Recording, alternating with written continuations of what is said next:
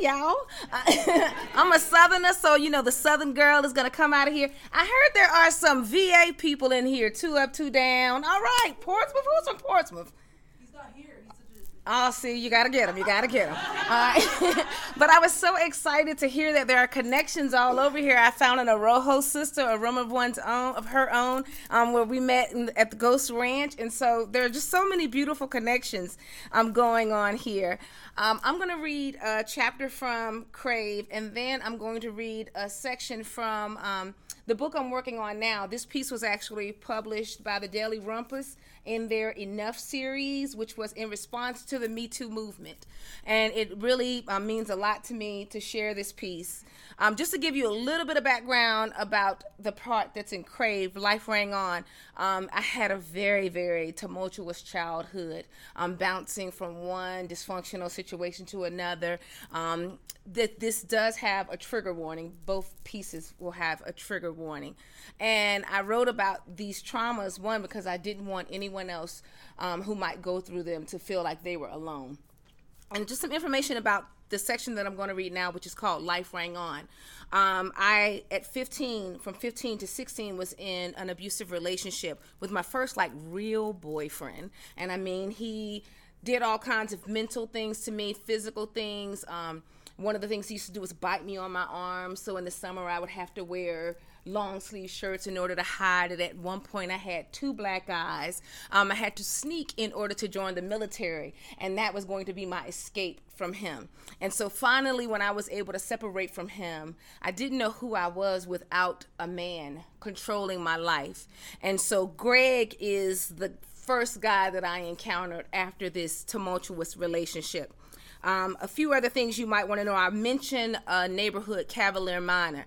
I grew up in the projects of Portsmouth, Virginia, and Cavalier Minor was like the rich area where people didn't really want to come to where we lived unless they wanted to feel better about their lives. And so Greg was one of those people. Life rang on. After Sanford, I found myself in books. Spending hours dissecting Stephen King's masterpieces, examining the ways in which his dysfunction loomed less functional than my own. Machines that targeted people, planes that landed in dead worlds, and aliens unearthed in tiny towns provided evidence. My kind of crazy wasn't the worst crazy in the world. During that period, there should have been time for healing, an understanding of Lori without the pressure of being Sanford's girl. But the healing never came. There was just the knowing that without a man, I was untethered, like a seatbelt flopping outside a car door. Flying in the wind, I looked free, but I was, in fact, trapped. Unable to control my flickering, I so fragile, so flimsy, proved easily caught by another man, Greg. And my husband's here, so I just want to say, baby, I'm sorry for talking about another man. But...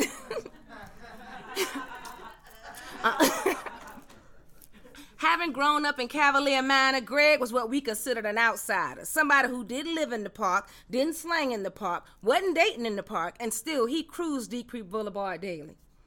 He and his best friend Ricky would park their Honda Preludes, Ricky's Burgundy and Greg's Gray, at the corner store and turn their radios to the same song at the highest decibel possible. They'd sit in their cars, bopping their heads, sipping a little something, watching us in Lincoln Park like we were in concert, performing just for them. Once they'd had their fill, they'd disappear into their cars, speeding off to homes where quiet reigned once the shipyard sounded the 9 o'clock bomb. For us in Lincoln Park, the night had just begun. I encountered Greg one day walking to the store to get my favorite, cheese on wheat crackers and orange soda, and since I was walking to be seen, I shook a little harder, stretched my legs longer when I saw him looking my way.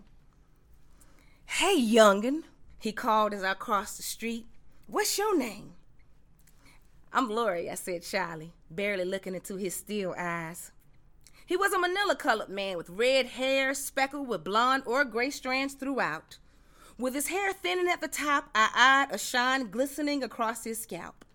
He had a goatee with those same blonde or gray strands, and he wasn't GQ like New Edition's Ralph Tresvant, but he looked good enough with plaid shirts, stonewashed jeans, and rugged boots for me to answer.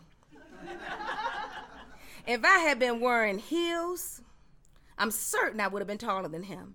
And he was chunkier than my normal type, but my standards had lowered exponentially after Sanford, so I didn't mind. And as he shrugged his shoulders, rubbed his hands together, and cooed, "Oh, you a youngin'. You gonna be my sweet young thing." I smiled.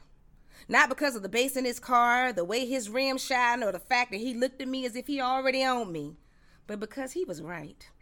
It wouldn't be hard for me to be his sweet young thing. I wanted to be gotten.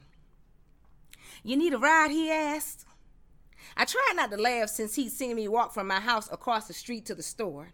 He laughed himself as he said, "Oh, you live right there." I knew not to talk to Greg too long.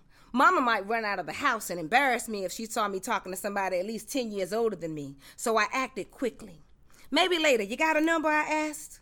He thrust his hands into his pocket and produced a pen and paper, prepared for what he might find in Lincoln Park. "What's your number?" he asked. Our phone had been disconnected, and I was too embarrassed to say I didn't have a phone, so I told him my mama didn't allow guys to call my house. He nodded as if he'd dealt with mothers like that before. "You a pretty young thing, a real red bone.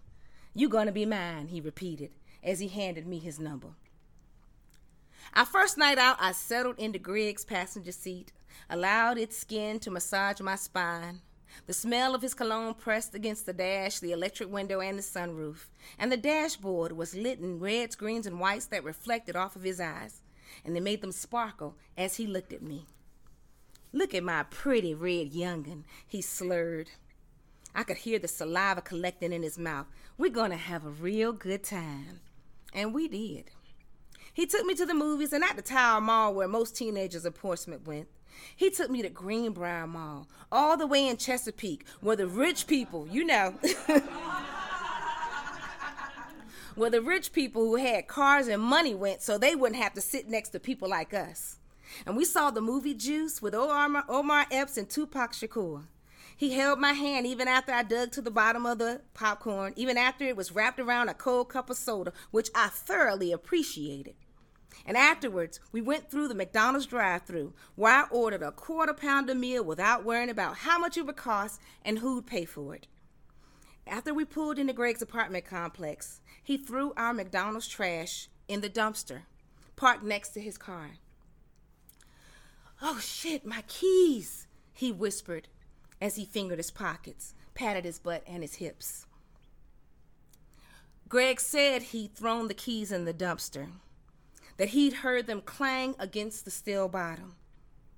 "Can you climb in and get them for me?" he asked. I did not want to climb in that dumpster.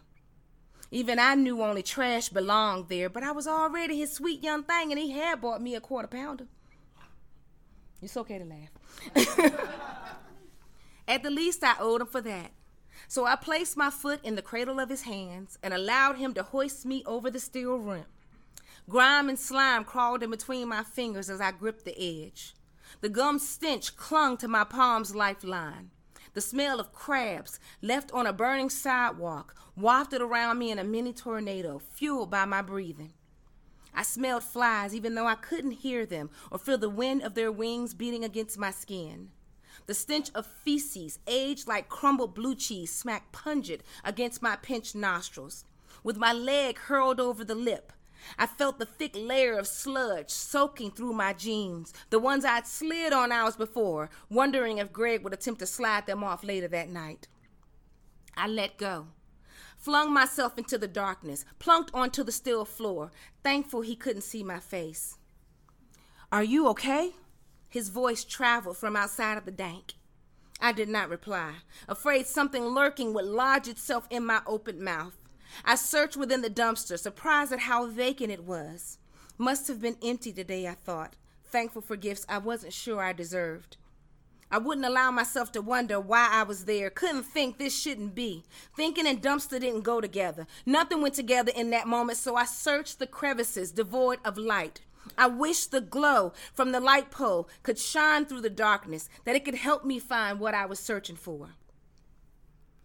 Through the still cave in which I descended, I heard a noise. Not a scurrying rat, as I'd expected, or the squish of gunk sucking at the heel of my shoe. The noise was outside, jingling, a subtle clamoring in the form of metal against metal. Man, shit, he swore from the other side of the steel wall. You gonna be mad? He said with a giggle. I was already dirty, swimming in grime, so I didn't think twice when I gripped the edge, peeked over to the other side, waiting to see what would offend me more than where I was and what I was doing. There he stood, keys in hand, swaying, attempting to hide the smile on his face. I'm so sorry. They were in my pocket. He spoke those words, but his smile said something else. You're a good girl to do that, though. Don't know anybody who would have gotten in a dumpster for me. Until I'd done it myself, I hadn't known anyone who would have gotten into a dumpster either. Yet I had. I had gone grimier than I'd ever imagined. I couldn't even remember who the clean me was. So this new person, this me to whom I had been introduced, clung to the side of the dumpster as Greg pulled her out, held his hand with her pinky because she didn't want her dirt on his clean, walked alongside him to his home, washed her hands, the back of her thighs, her face, any exposed part of herself, and yet she could not be cleaned. As I watched her hours later, under Greg, feigning passion, I counted his breaths, the amount of times his body rose and fell over her. I knew what she did not, what she could not reveal to herself.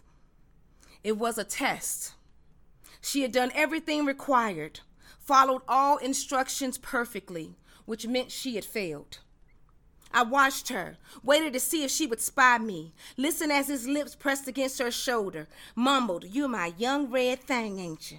And she nodded, moved her face away from his, and then our gazes locked, off in the darkness, connected with what she had once been. Eyes wide open, lips pulled tightly to her mouth, hiding teeth clamped together, she glared at me, the part of herself that had walked away. With her nose pulled as closely to her forehead as possible, I could tell she smelled me, that I still carried the stench of the dumpster, that my scent and my knowing was as offensive as the grime and the sludge we had trudged through. Thank you.